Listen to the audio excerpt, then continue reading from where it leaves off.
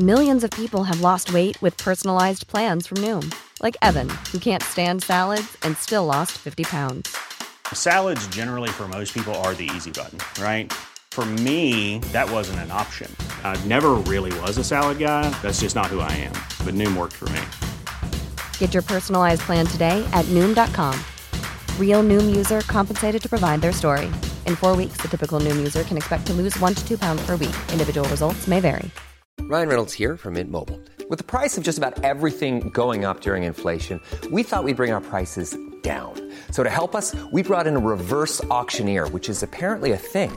Mint Mobile Unlimited Premium Wireless. How to get 30, 30, bit to get 30, bit to get 20, 20, 20, bit to get 20, 20, bit to get 15, 15, 15, 15, just $15 a month? Sold! Give it a try at mintmobile.com/switch. $45 up front for 3 months plus taxes and fees. Promo rate for new customers for limited time. Unlimited more than 40 gigabytes per month. Slows full terms at mintmobile.com.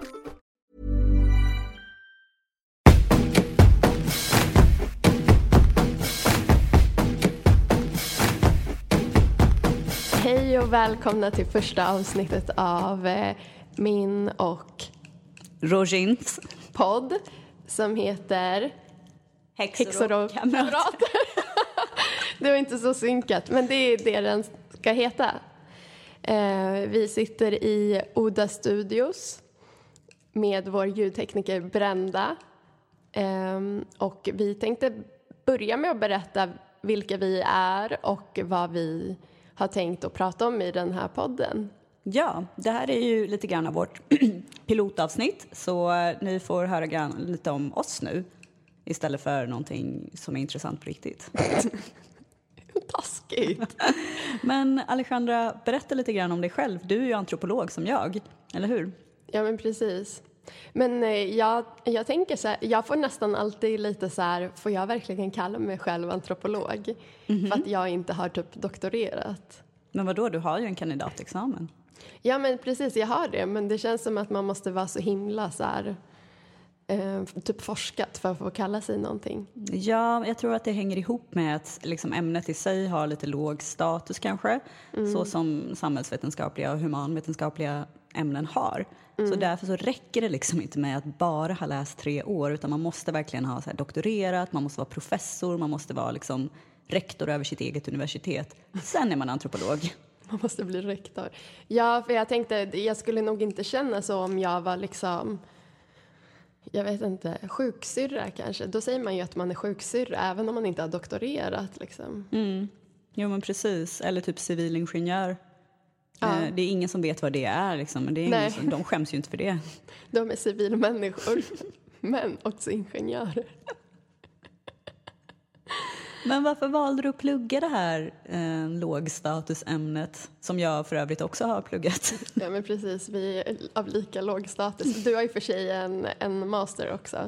Vi ska prata om huruvida jag har en master sen. Jaha, okej, vad spännande. Vilken cliffhanger. Nej, men jag tänkte att jag skulle utbilda mig på högskola helt enkelt. Jag skulle skaffa mig en utbildning. Kollade lite på Stockholms universitets hemsida över vad som fanns. Valde lite mellan socionom eller socialantropolog. Tänkte att det är väl typ lite samma sak. Fast det är inte det. Det är verkligen inte det. Och kom inte in på socionomprogrammet. Det var ganska många sökande. Kom ihåg att jag sökte på flera olika skolor. Kom in på socialantropologi och är så glad för att jag inte blev socionom, om jag ska vara ärlig. Gud vad bra, eller vad fint liksom, för att socialantropologi tycker jag är ett superviktigt, liksom, användbart ämne. Men det är ju långt ifrån lika praktiskt som socionomer till exempel. Jag tror att det är ju, alltså, arbetsmarknaden skriker ju efter socionomer. Exakt. Ingen skriker efter en socialantropolog. Nej, vi är inte jättehögt i kurs, konstigt nog. Ja, vill du berätta varför du sökte? Ja, när jag var liten, vi pratar typ mellan 7 och 10 år kanske, så brukade jag och min pappa titta på Star Trek, Voyager, som gick på SVT då. Och i det Star Trek så finns det en karaktär som heter Chakotay. Och han är antropolog. Och han har jag har alltid gillat honom. Han är en människa liksom, men han har en tatuering i ansiktet. Så min pappa bara, kolla den där killen, han är en alien bara för att han har en tatuering i ansiktet. Men det var han ju inte, han var en människa. Men han var antropolog. Ja, exakt. Ja. Då så tyckte jag att det verkade så himla coolt. För att de utforskar faktiskt det antropologiska ämnet ganska noga. Eller liksom på ett sätt som är tillgängligt tycker jag i Star Trek. Alltså man ser hur den här Chakotay tar liksom användning av de kunskaper han har i och med att han är antropolog. Han vet liksom hur folkrörelser har sett ut, han vet hur kulturer funkar och så vidare och så vidare. Så att, alltså redan då var jag intresserad av ämnet. Och sen eftersom jag själv är ganska nördig av mig så brukar jag ha ganska lätt för att snöa in på saker. Jag snöade in för jag sökte antropologin till hösten 2011, visst var det så? Ja. Och den sommaren hade jag snöat in ganska mycket på nordamerikanska ursprungsbefolkningar. Och tyckte det var superintressant att läsa mycket om det. Och så bara, men vad fan, jag slår slag i saken och blir antropolog. Så på den vägen var det.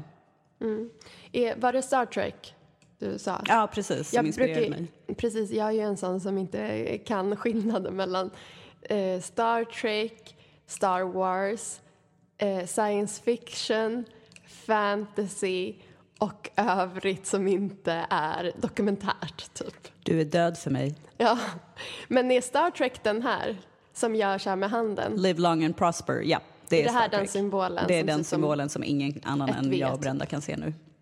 Ja, men jag förklarar, det är ett V. Ja, typ. Precis. Fast inte V som i Victory.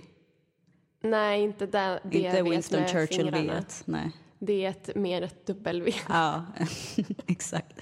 Det är bara egentligen Vulcans, rasen i Star Trek, som använder den hälsningen. Men alla hälsar, eller det är egentligen en avskedsgest.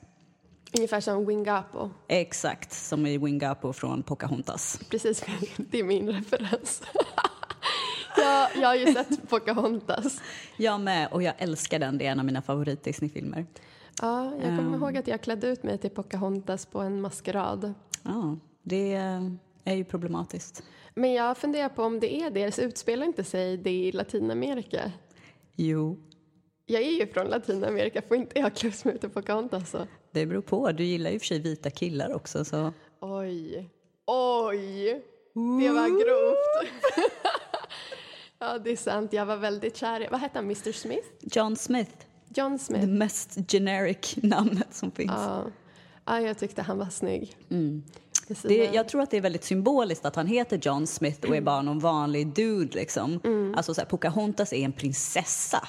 Alltså, hennes stam är liksom så pass mäktig där de är. De säger ju aldrig i Disney-filmen exakt vilket nuvarande land det är. Men det är ju Sydamerika. Och du vet, de har en liksom högstående kultur och de liksom brukar jorden och de är verkligen liksom en högstående civilisation. Och så kommer någon dude som heter John Smith och bara ödelägger allting liksom.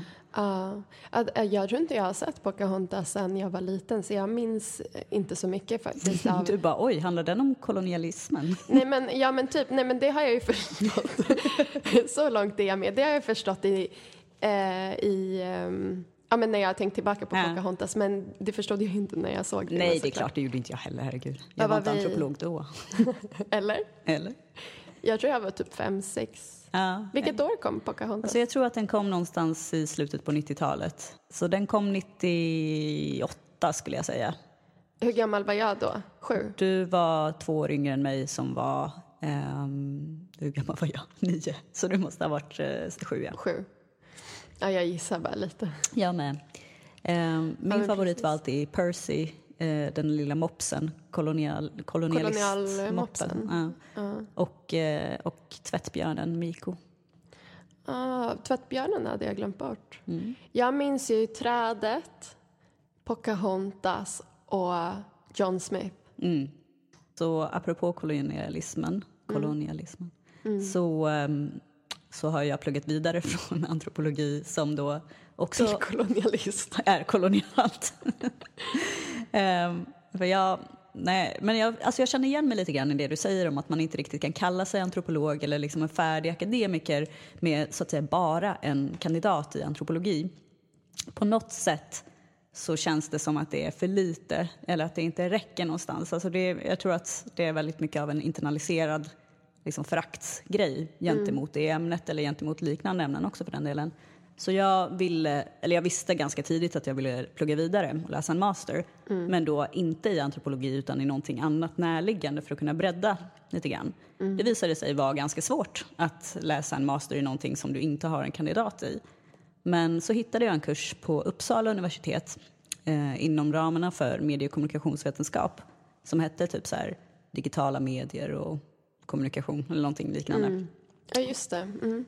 Och jag nästlade mig liksom in där. Jag skrev ett brev och så här smörade lite.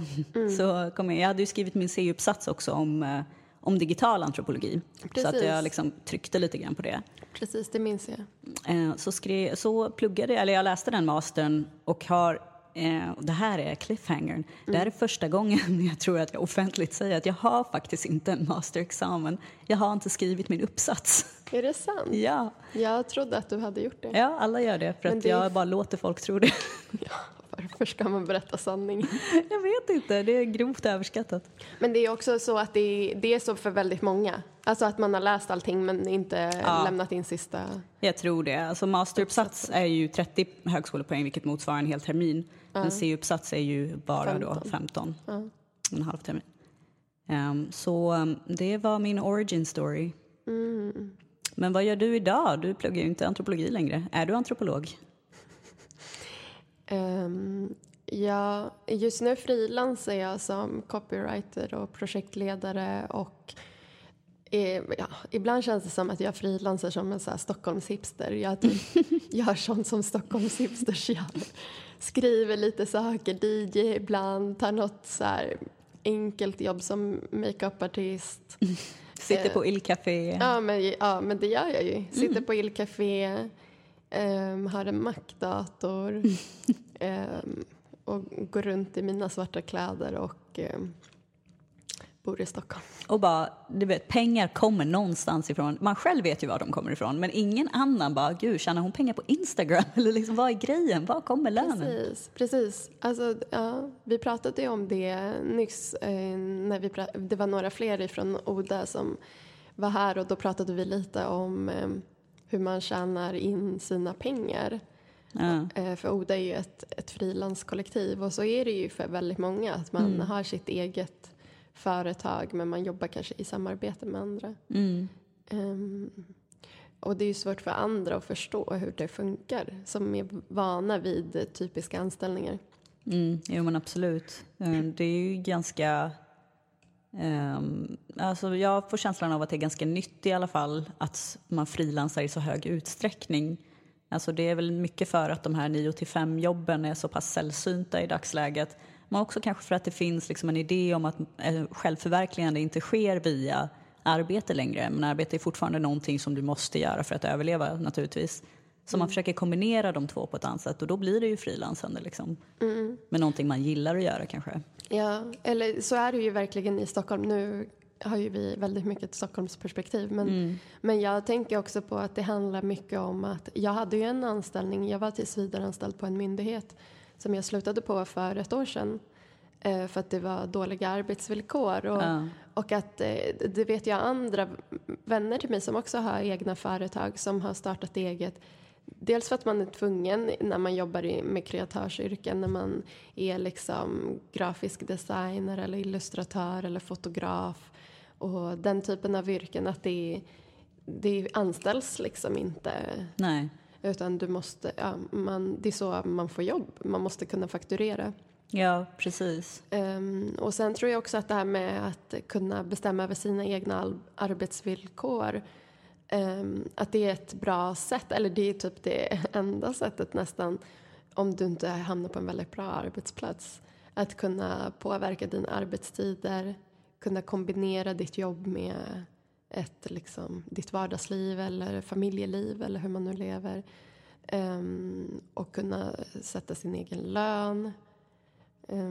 Och sådana saker. Det känns lite som att det är kanske en Stockholmscentrerad men ändå någon typ av så här feministisk rörelse som pågår bland så här många kulturarbetare och kreatörer som är fri. Det blir en annan typ av arbetarrörelse, antar jag. Hänger du med i hur jag tänker? Ja, men precis. Alltså just kulturarbetare har ju alltid haft ganska speciella arbetsvillkor och har liksom en egen så här, arbetsförmedling och sådana saker. För att arbetssituationen, liksom den arbetsbilden är helt annorlunda för kulturarbetare än vad den är för liksom, vilket annat arbete som helst egentligen som inte är inom kultursektorn.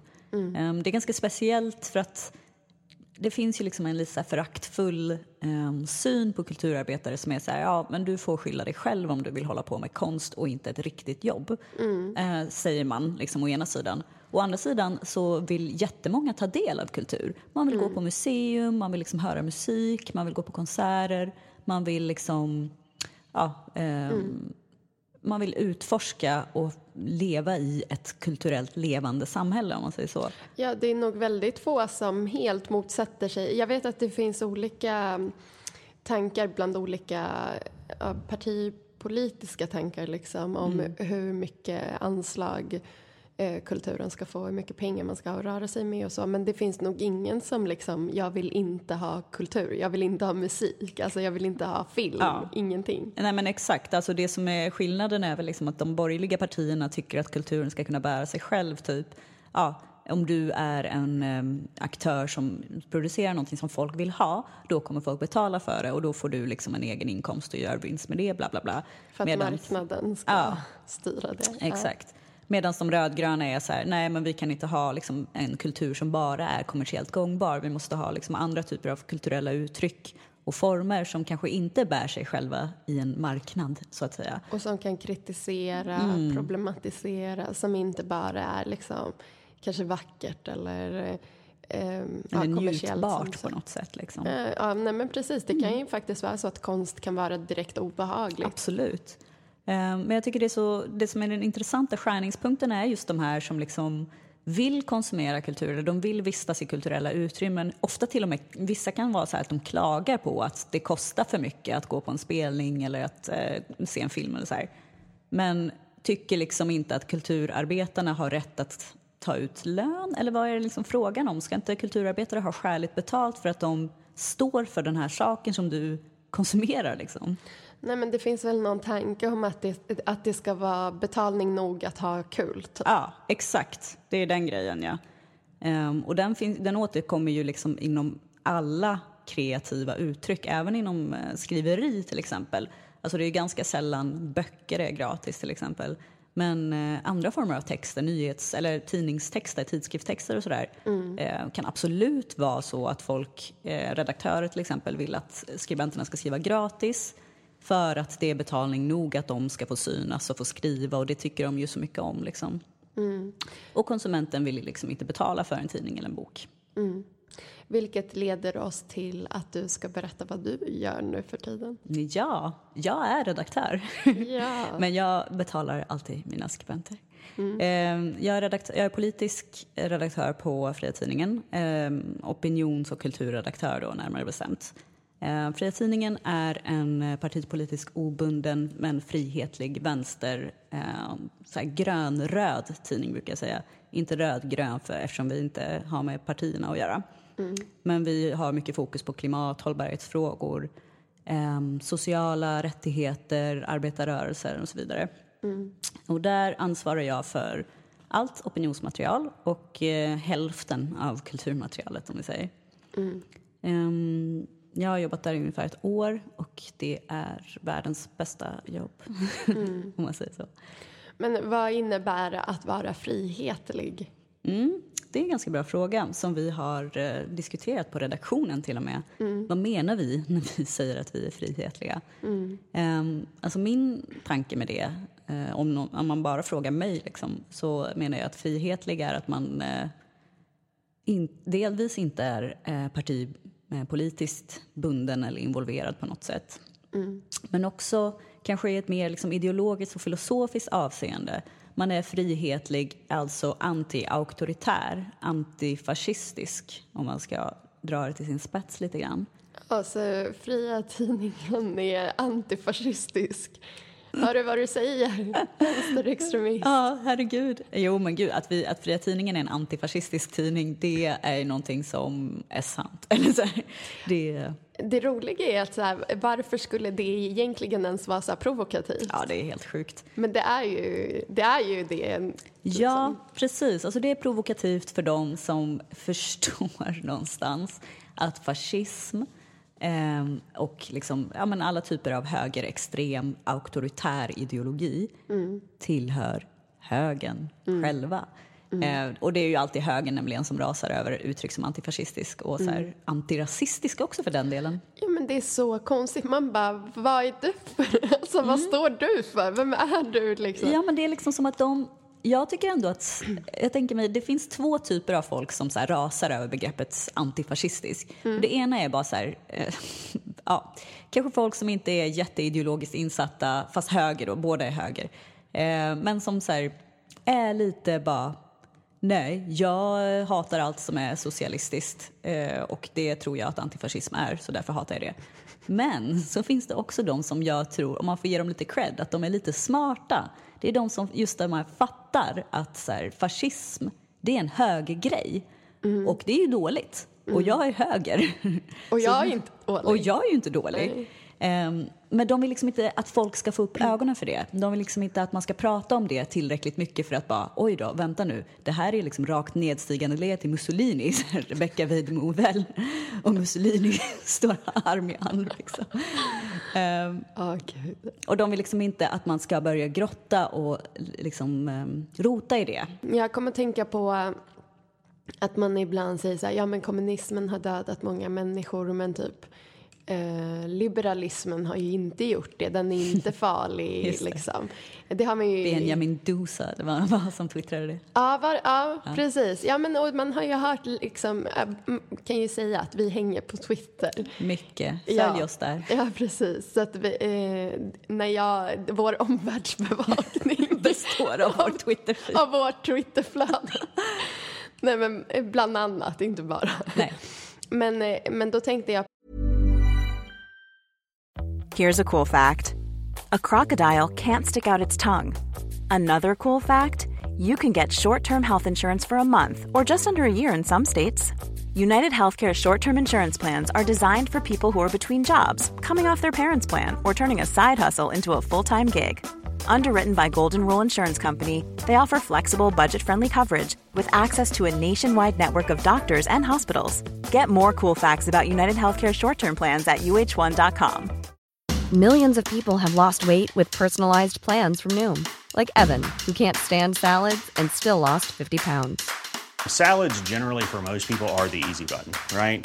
For me, that wasn't an option. I never really was a salad guy. That's just not who I am. But Noom worked for me. Get your personalized plan today at Noom.com. Real Noom user compensated to provide their story. In 4 weeks, the typical Noom user can expect to lose 1 to 2 pounds per week. Individual results may vary. There's never been a faster or easier way to start your weight loss journey than with PlushCare. PlushCare accepts most insurance plans and gives you online access to board-certified physicians who can prescribe FDA-approved weight loss medications like Wegovy and Zepbound for those who qualify. Take charge of your health and speak with a board-certified physician about a weight loss plan that's right for you. Get started today at plushcare.com/weightloss. That's plushcare.com/weightloss. plushcare.com/weightloss. På min egen, eller anledningen till att mina föräldrar flydde till Sverige, för mina föräldrar är ju politiska flyktingar precis som dina föräldrar är. Ja. Och mina föräldrar flydde ifrån Chile, som, ja, man kan ju säga att det var ju en statskupp där och som följdes av en diktatur under många år, och det var väldigt många chilenare som flydde till Sverige, bland annat andra länder också, men Sverige tog emot ganska många flyktingar från Chile under 70- och 80-talet. Det var ju bland annat för att Olof Palme var väldigt välkomnande till kamraterna som flydde ifrån den fascistiska diktaturen i Chile. Men den var ju mer eller mindre direkt beställd ifrån USA. Och diktatorn Pinochet i Chile fick ju stöd, både ekonomiskt och utbildning och sånt ifrån USA och CIA och sånt. För att man såg, för att det var en socialistisk president där tidigare, Allende, och man såg liksom socialismen som ett hot för den här liberalismen som man ville införa i Chile men även i andra latinamerikanska länder. Och ja, om man tänker så är det ganska många som har dött av liberalismen. Ja, det är ganska intressant för att men som du säger, liksom, i och med mordet på Allende så startar liksom en liberal revolution. Liksom. Även en revolution tillhör inte dem riktigt. Nej, men det precis. var ju så. Och som skördade väldigt många offer naturligtvis, liksom, som du säger. När man tänker på så här, offren för kapitalismen eller för liberalismen, personligen har jag väldigt lätt att tänka mig så här, utarbetade fabriksarbetare, utslitna liksom, generellt arbetare världen över som jobbar för liksom, slavlöner, som har skitdåliga villkor, som liksom, allmänt lever i misär för att upprätthålla någon slags tillväxtekonomi i sitt eget land, men också för att mätta våra behov av liksom, varor i väst. Men de är ju egentligen inte alls lika många om man ser till exempel då det som hände i Chile, det som har hänt i hela Sydamerika i princip. Visst är det så? Ja, precis. Det hände ju under samma period i flera länder. Exakt. Just USAs inblandning, om man liksom räknar med det, då kan man ju se så här, den imperialistiska liberalismen som USA propagerar eller försöker sprida, den har lagt Mellanöstern i ruiner. Den har liksom totalt förändrat Chiles, inte bara Chile utan hela Sydamerikas sociala, ekonomiska, politiska struktur och utveckling. Även liksom, hela världen egentligen. Sydostasien på grund av liksom varuekonomin. Många stora delar av Afrika i alla fall. På grund av också så här råvaruutvinning och sådana saker. Alltså nu lider ju till exempel Afrika väldigt mycket i kolonialismens sviter liksom, men det är ju någonting som pågår än idag. Och kolonialismen hänger ju också ihop med kapitalism. Naturligtvis. Liksom. Så att hävda att kapitalismen inte är en mördarideologi, förutom att vara otroligt dumt, så är det också väldigt historiefrånvänt. Men jag till exempel, apropå Mellanöstern, mina föräldrar är ju de är kurder från Iran och har varit peshmerga-soldater båda två. Jaha, båda två. Jag trodde bara din pappa... Nej, båda två faktiskt. Och de var ju det här började ju bubbla i och med den iranska revolutionen. Också någonting USA hade liksom sitt finger med i. Men det var ju så, i Iran så var det liksom det omvända lite grann. Att shahen var, alltså kungen som heter shah på persiska, det betyder alltså kung, det var inte det han hette. Det var inte shahen. Nej, det var inte Shahan Banan. Inte Shahan Banan heller, nej. Our pride and joy i Iran. I alla fall. Han var väldigt USA-tillvänd. Och liksom lät USA gå in ganska mycket och så här också var det här förlåt att jag avbryter, var det här 70-tal? Ja, det var, alltså revolutionen var på 70-talet, men det här pågick ju liksom under några decennier. Och han tillät USA att gå in och utvinna naturresurser från Iran, utarma landets ekonomi helt enkelt. De pengarna som kom från olja och från liksom de resurserna gick inte tillbaka till det iranska folket, utan det försvann någon annans. Och folk fick nog till slut. Och det som var intressant var att folk fick nog på bred front där. Det var inte bara liksom, vad ska man säga, socialister, utan det var alla möjliga samhällsgrupper och klasser och så här, som tillsammans, för ingen vann på shahens politik. Så tillsammans så gick de ihop och så blev det ju då den iranska revolutionen. Men det var inte förrän ganska mycket senare som, eller inte ganska mycket, men en bit senare, som arbetarrörelsen faktiskt blev en del av det här. Och liksom marxisterna gav sig in på riktigt, på allvar i revolutionen. Men det var ju först när man märker liksom att arbetarna är de som tar mycket stryk av det här, av hur shahen har skött landet. Så mina föräldrar gick med i Peshmerga-förbandet som då stred både emot shahen och för kurdernas sak. Så att det var liksom lite tveeggat där, det var dubbelt. Så inte bara liksom för att befria landet från shahen. Och sen så kom ju mullorna till makten, alltså Ayatollah Khomeini och den islamska regimen. Och då kände många att oj, det här var inte heller bra. Jag vet att jag jag läste ett år, när vi läste antropologi så hade vi ett breddningsår som det hette, ett år. Andra året så fick vi läsa något annat ämne. Du läste statsvetenskap då, va? Ja. Och jag åkte till USA och läste bland annat statsvetenskap, men även lite andra kurser. Och jag minns att vi såg en film från någon så här berömd, vad säger man, illustratör eller så här tecknare. Regissör, nej. Men den som ritade filmen liksom, det var en tecknad film. Animatör. Ja, så kanske det heter. Om den iranska revolutionen och hur man då fick se hur de liksom förtrycktes. Alltså att hur man gick tillbaka i tiden med kvinnors rättigheter och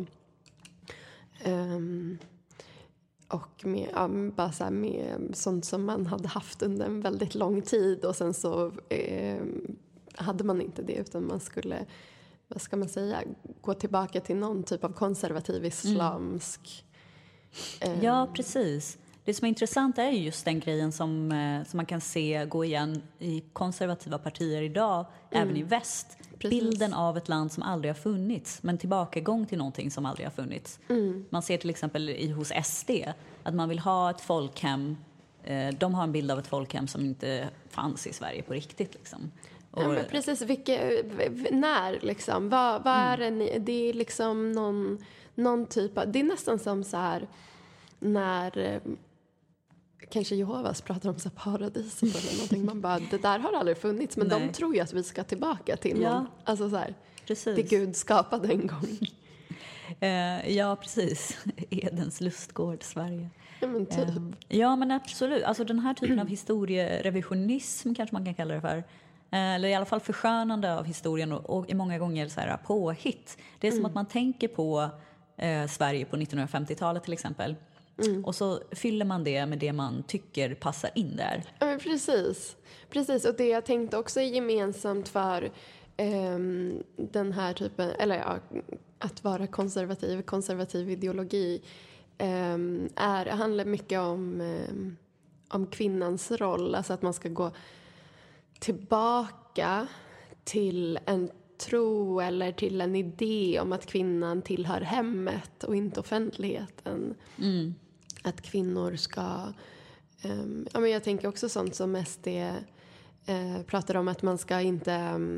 kvinnor ska inte ha högre utbildningar. Om man ska utbilda sig högre så ska det vara inom typ hemkunskap eller sånt som kvinnor passar till. Ja. Men också så här med kulturen, man ska bara spela mungiga eller vad det nu är. Jag tycker det är svensk kultur. Ja. Och att det är liksom gemensamt för alla. Det är roligt också att det är så gemensamt för alla typer av konservativa liksom. För jag kan tänka mig att SD inte vill jämföras med Mellanöstern. Nej, precis. Det där är så intressant, vilka SD vill och inte vill jämföras med. Det är som att när det passar dem så, Vladimir Putin är ett jättebra exempel. När det passar dem så älskar de Putin. Och bara tycker att han är verkligen en karakar. Ja, han gör han gör gott för Ryssland. Men samtidigt så har de liksom en annan sida som hatar Putin och hatar Ryssland och bara, vi måste skydda Gotland till varje pris. Vi måste skydda Gotland. Annars men kommer på grund av Sovjetunionen. Antagligen. Och ryssen kommer. Ja, men precis.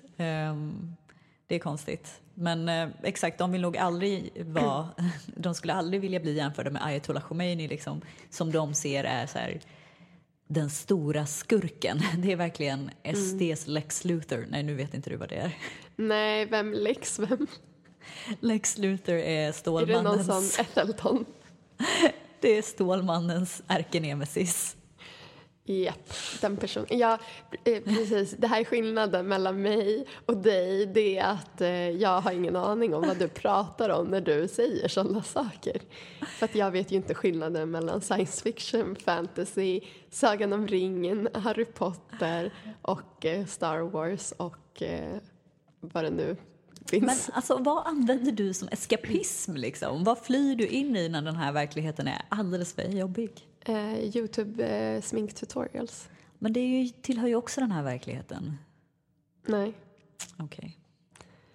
Alltså om du ser deras blending-teknik, det tillhör inte den här världen. Den är så bra. Om du skulle se glittret i deras ögonskuggor, då skulle du förstå. Alltså, ja, jag förstår. Jag brukade själv titta, inte jättemycket på YouTube, men jag brukade läsa ganska många beautybloggar förut. Men jag behövde tyngre grejer. Jag behövde tyngre verklighet. Så du gick till fantasyn, eller? Japp, det var då jag gick till fantasy. Exakt. Men faktiskt, jag tycker att fantasy generellt är någonting som är ganska bespottat, kanske med rätta många gånger, för att det är inte så intellektuellt helt enkelt, tror man. Men... Jo, om jag får bara berätta en personlig historia. Jag har läst väldigt mycket liksom, och har alltid varit väldigt så intresserad av litteratur och att läsa. Liksom. Mina föräldrar har alltid uppmuntrat det och så vidare. Så från med det att jag varit barn har jag helt enkelt läst mycket. Men för några år sedan så var det som att jag totalt tappade det intresset. Också till följd av liksom, jag var deprimerad, jag orkade bara inte. Och då förlorade jag såklart någonting som var väldigt betydelsefullt för mig, nämligen att läsa. Liksom. Och jag läste inte, jag skulle vilja tillägga att jag läste inte särskilt mycket fantasy då. Utan jag var ganska mycket inne på så här böcker som är typ kanon, liksom, klassiker och så här.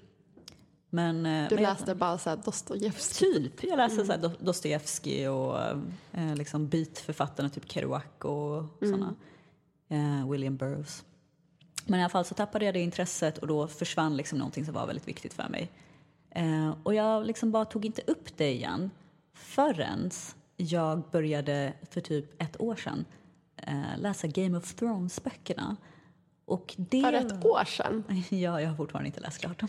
Det känns som att du skulle ha börjat med det typ innan du föddes. Ja, jag vet. Det är det jag säger. Att jag inte läst särskilt mycket fantasy i mina dagar. Men så började jag läsa de böckerna för att jag varit liksom besatt av serien och liksom snörde in jättemycket på det. Och tänkte liksom att men jag tar upp litteraturen också i och med att det inte fanns någon serie att tillgå då på ett tag. Och bara, nu läser jag igen som jag gjorde förut. Och fantasy did that. Det var liksom, men jag kände så här... Någonting som kan ändå göra så här mycket för en person kan ju inte vara helt dumt liksom. Det jag sa om Ethelton för. Just det. Ethelton är ju inte en person. Nej, och heter inte Ethelton heller. Nej, precis, framförallt det. Ethelton är ett namn som jag tror att jag har hittat på själv. Ja, jag tror också det. För att jag sa Cthulhu till dig. Ja, det var det du sa. Japp.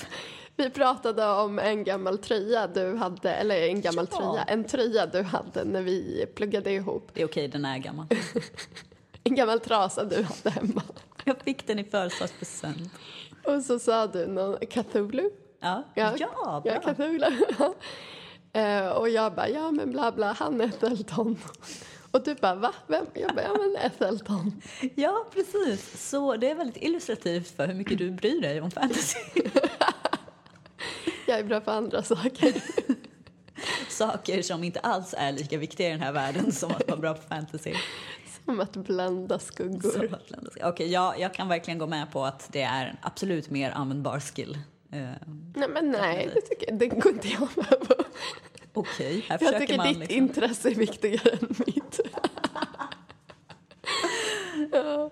Nej, men jag tycker att men det är det som är roligt också, att vi har våra egna intressen. Jag tycker också att det är så här otippat, för att när man ser dig, du ser inte ut som en lajvare typ. Alltså man tror ju att alla som läser... En djup komplimang. Jag tror att alla som läser fantasy går runt i såna här medeltidskappor som man kan se i Gamla stan. Såna cloaks. Ja, med sån här jättelång bockstensmannen-huva. Ja, precis, en huva. Alltså jag har letat så himla länge efter en fin sån kappa. Ja, du har det ändå. Ja, men det finns inte. Jag vill inte se ut som bockstensmannen. Han är ju rödhårig. Han har ju rött hår och lockigt hår. Onaturligt. Nej, men vet du vad jag kom att tänka på? Det var ganska nyligen som jag fick lära mig att rödhåriga inte blir vithåriga. Jaså? Eller gråhåriga. Okej, intressant. Vilket är anledningen till att Trump inte är vithårig. What? Gud, eller är det alltså, det här är min egen slutsats. Ja, så måste det ju vara.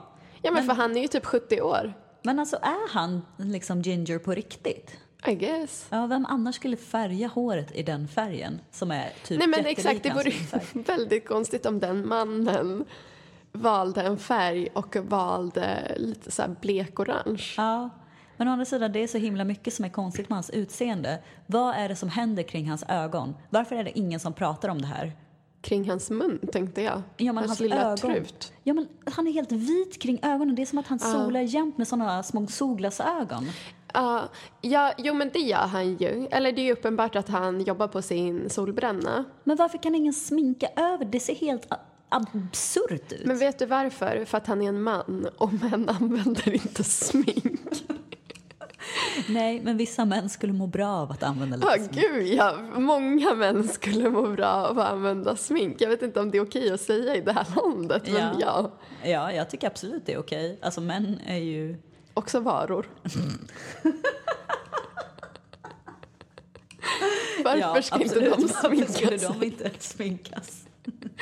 Vi är alla varor som man kan konsumera, men män förstår inte det. Kommodifiering heter det. Precis, om man vill vara marxist. Om man vill vara Stockholms hipster så kan man bara säga att skäggtrenden var väldigt bra. Ska vi svära lite i kyrkan och säga så här att det är Stockholms trendigt att vara marxist? Nej, jo. Det är okej. Vet du, jag pratade med en person som du vet vem det är, som vi kan kalla för Johan Ginhammar. Okej, det helt fiktiva namnet Johan Ginhammar. Ja, precis, det fiktiva namnet Johan Ginhammar. Jag pratade med honom häromdagen och han sa att alla sossar i Stockholm är marxister. Gud vad sjukt att han säger en sån lögn. Ja, för det är en lögn och jag försökte förklara det här. Han är ju från Örebro, eller en liknande stad i Sverige. Åh nej. Den här fiktiva personen. Precis. Men apropå det du sa, att vad var det du sa? Stockholms... Ja. Att det är Stockholms hipster att vara marxist. Men, alltså, det är ju inte hipster att vara sosse. Det är ju otroligt fruktansvärt ute. Det är ett skällsord. Absolut. Alltså, jag tänker skriva min nya... Eftersom jag, som jag nämnde tidigare, är då politisk redaktör, så händer det att jag skriver ledartexter ibland ju. Sånt som händer. Det är sånt som händer. Var tredje nummer för någon som är intresserad. Och min nästa ledare kommer handla om just hur fruktansvärt det är att vara sosse. Apropå en anekdot. Min kompis som var här tidigare, som vi kan kalla för Camilla Söderlund, helt fiktivt. Också helt fiktivt. Som sa till mig så här att det är så roligt att sosse har alltid varit ett skällsord, men att i vissa sammanhang hon har varit i tidigare så är sosse ett skällsord för att man är vänster. Men nu när hon hänger med oss så är det ett skällsord för att vara höger. För höger. Men det finns en viktig distinktion där. Och det är att när vänstern använder det som, vi börjar där istället. När vänstern använder det som ett skällsord så säger man sosse. Jävla sosse liksom. Jag vet vad du kommer säga nu. När högern använder det som ett skällsord då säger man jävla sosse. Sosse, ja. Det är ett å där. Sosse. Sosse. Sosse och sosse. Sosserier. Så säger man. Säger man så? Sosserier, ja. Sosserier? Ja. Det låter som en maträtt eller någonting som har med sås att göra. Sås, ja. Men, Reducera sosserier. Det är vad man kan säga om deras politik också. Reducerad. Ja. Innehållslös. Ja, men precis, reducerad. Då tänker jag att man kokar bort allt onödigt och sparar kärnan. Men det är motsatsen egentligen. Ja, alltså i såssammanhang så är det ju så som du säger. I såssammanhang. Men i såssammanhang så handlar det om att man har tagit bort allt väsentligt och fokuserar på kärnan att vara ingen speciell. Och försöka vara någon för alla typ. Ja, exakt. Det är väl det. Vara bred liksom. De två sakerna är ju oftast liksom två sidor av samma mynt. Man försöker vara alla till lags och man försöker att inte vara någon för mycket till lags, eller vad man ska säga. Inte vara för mycket åt något håll. Det är lite som när man jobbar med PR och ska välja målgrupp och man säger så här, alla är välkomna. Och man bara, men då utesluter du alla. Precis, för att ingenting är till för alla. Ja, men verkligen. Det där är jätteintressant. Det är också en sån här grej som man brukar slänga sig med, nämligen alla är välkomna i många olika sammanhang. Så det kan vara allt ifrån alltså Facebookgrupper till, precis, till alla ska med, till så här evenemang som är liksom, men det här är öppet för alla. Och då menar man ju ofta så här, det får inte komma rasister, det får inte komma sexister, det får inte komma så här transfober, man får inte vara dum liksom. Men, and here's the kicker, då är det ju inte öppet för alla. Nej. Då får ju inga rasister komma. Och det är bra, vill jag bara säga, såklart. Men du är kränkt över detta. Jag bara tycker att det är så fegt att säga så här, alla är välkomna. Säg istället så här, rasister är inte välkomna, sexister är inte välkomna, transfober, homofober är inte välkomna. Ja, men det blir jätteroligt. Så ja, häng med, det blir kul. Det blir kul. Tack för idag. Hej, hej. Hej, hej.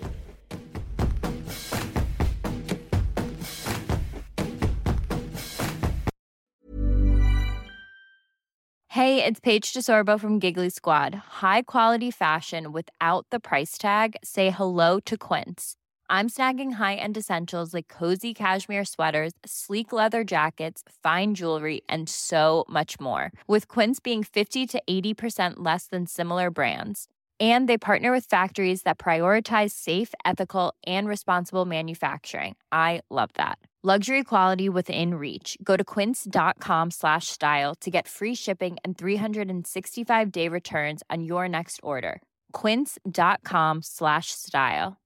Imagine the softest sheets you've ever felt. Now imagine them getting even softer over time. That's what you'll feel with Boll & Branch's organic cotton sheets. In a recent customer survey, 96% replied that Boll & Branch sheets get softer with every wash. Start getting your best night's sleep in these sheets that get softer and softer for years to come. Try their sheets with a 30-night guarantee. Plus, get 15% off your first order at bollandbranch.com. Code BUTTERY. Exclusions apply. See site for details.